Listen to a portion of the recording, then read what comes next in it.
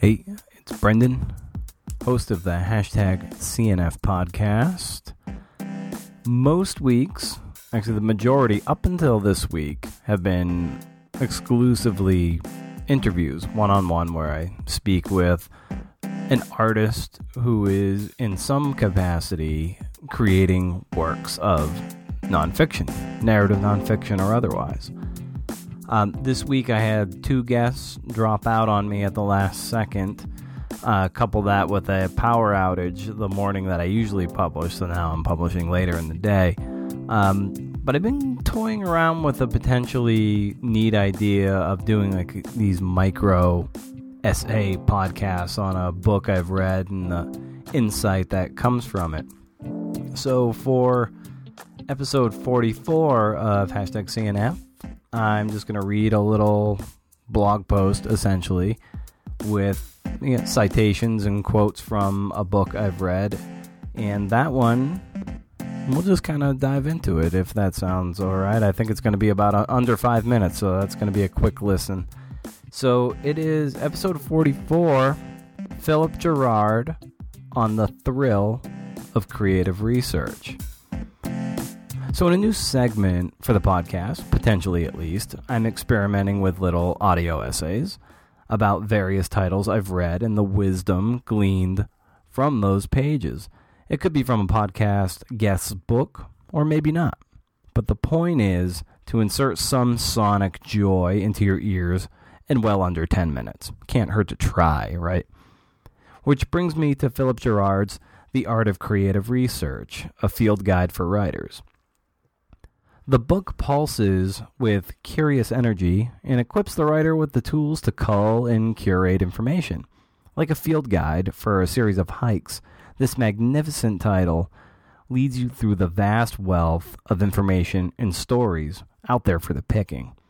Just feel the love and joy coming from the pages when Gerard writes, quote, "I love getting in my car in the pre-dawn darkness, watching the dashboard glow blue and silver and red as I turn the ignition. Feel the neighborhood still all around me.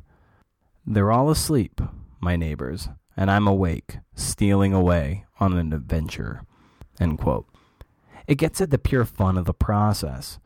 Writing need not be torturous or perilous, because inside all those delightful artifacts lies something buried, something to be unearthed. He writes, quote, "If I'm good enough to make it happen, and I love it that sometimes I am good enough to make it happen.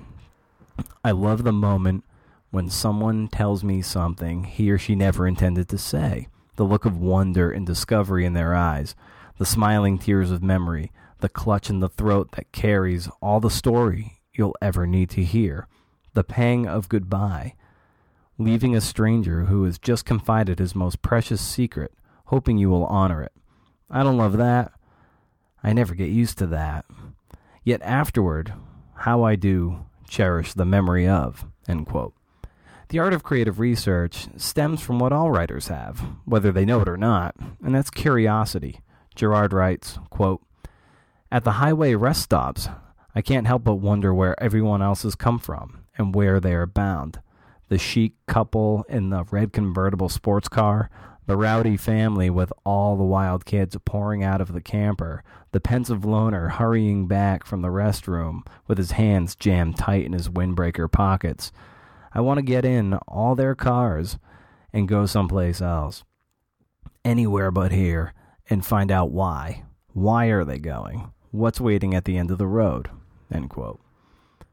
What dissolves away are the illusions of making it big as a writer, the questions of money and fame, and what is left in the stock pot is a love of narrative, story, making something grounded and reaped from the time you spent buried in research. He writes, quote, "It's a lot of work, and it takes some gumption, but it sure is a thrill." End quote. For more about Philip's book and his process, be sure to listen to episode 38 of the hashtag CNF podcast, and be sure to pick up his book at your library or your local bookseller. Please subscribe to the podcast, my monthly reading list newsletter, and leave a kind review.